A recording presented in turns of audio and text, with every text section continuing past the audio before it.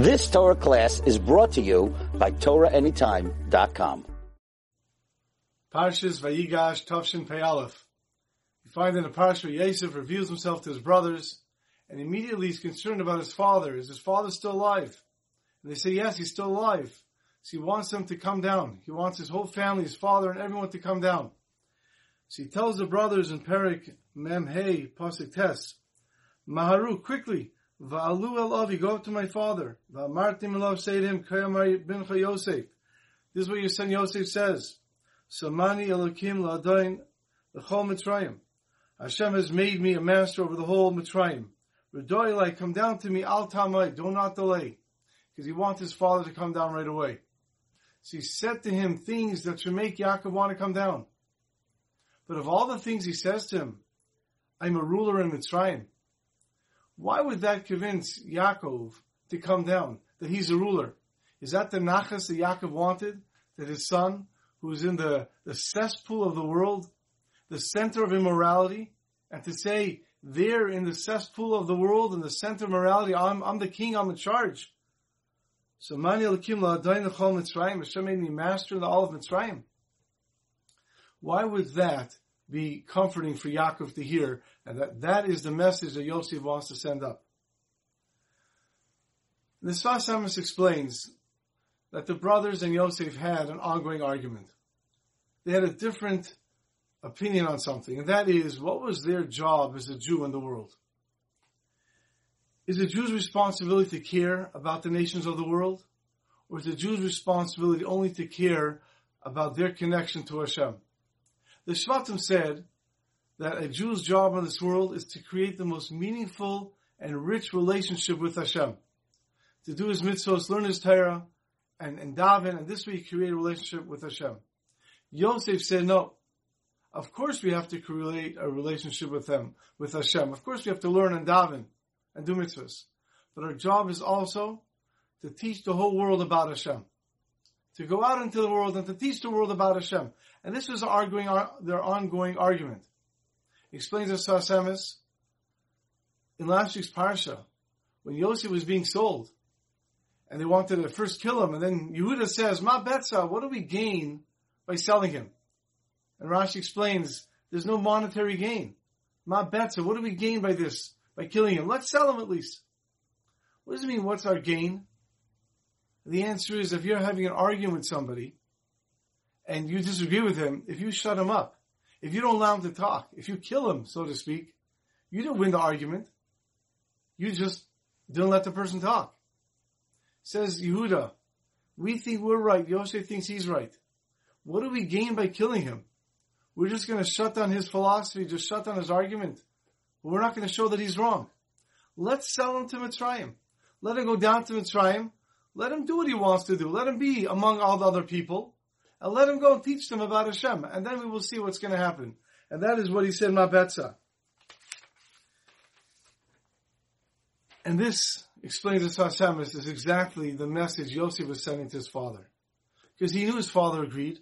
Because after the dreams, V'aviv Shomer Asadavar, his father was looking forward to when it will happen. Now let's read the pasuk the way the Sfas Emes says, Perik Mem Hey Pasuk Tes. Mahari, hurry up. Va'alu el Avi, go up to my father. Ve'emartem ilav, and say to him, Ko Amar bincha Yosef. This is what your son Yosef says.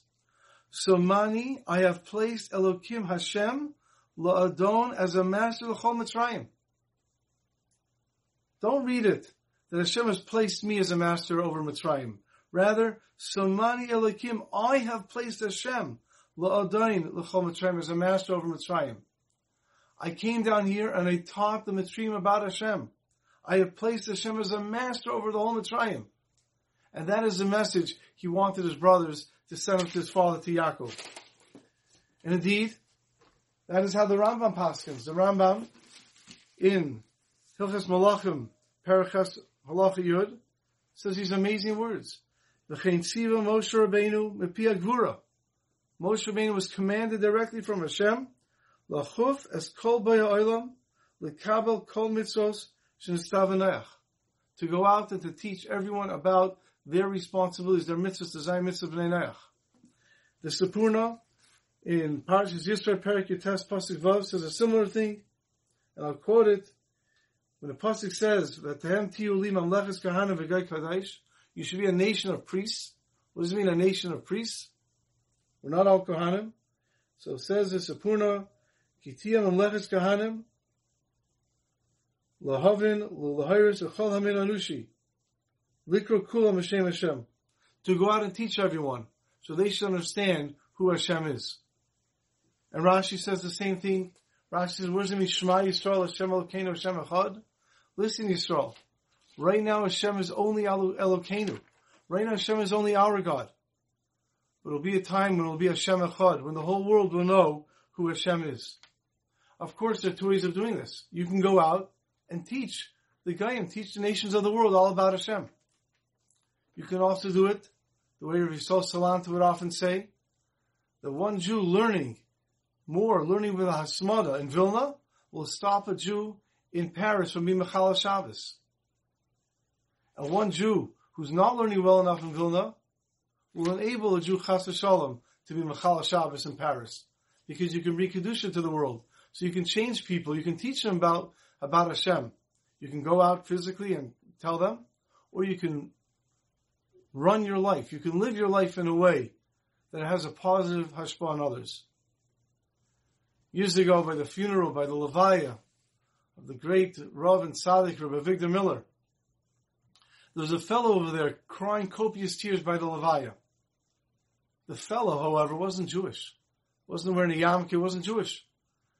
So after Levaya, a few guys approached him and said, you knew the rabbi? He goes, oh, I knew the rabbi very well. He says, really? You met with him often? He goes, no, actually, I never met him. So you just would speak to him over the phone? Goes, no, I never spoke to him over the phone. Did you write him letters? I never wrote him letters. So these people were perplexed.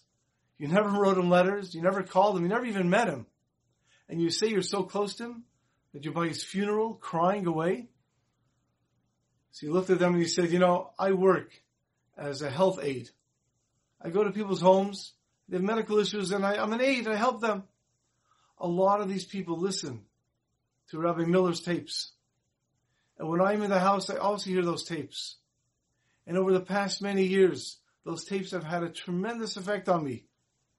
And they've affected the way I live my life and the way my family lives their life. All because of Rabbi Miller. What a tremendous loss that he passed away. And that's why I'm here by his funeral crying. Rabbi Victor Miller never met this person. Rabbi Victor Miller never spoke to this person. But through his shiurim, somehow this person heard them and he managed to change his life. That's the power we all have. Whether we go out and we teach others, or whether we live our lives the way we're supposed to, and we bring Kedusha to the world, and we have in mind to help the whole world so we can finally reach the time of not only Hashem Elokeinu, but even Hashem Echad. Have a wonderful Shabbos. You've just experienced another Torah class brought to you by TorahAnytime.com.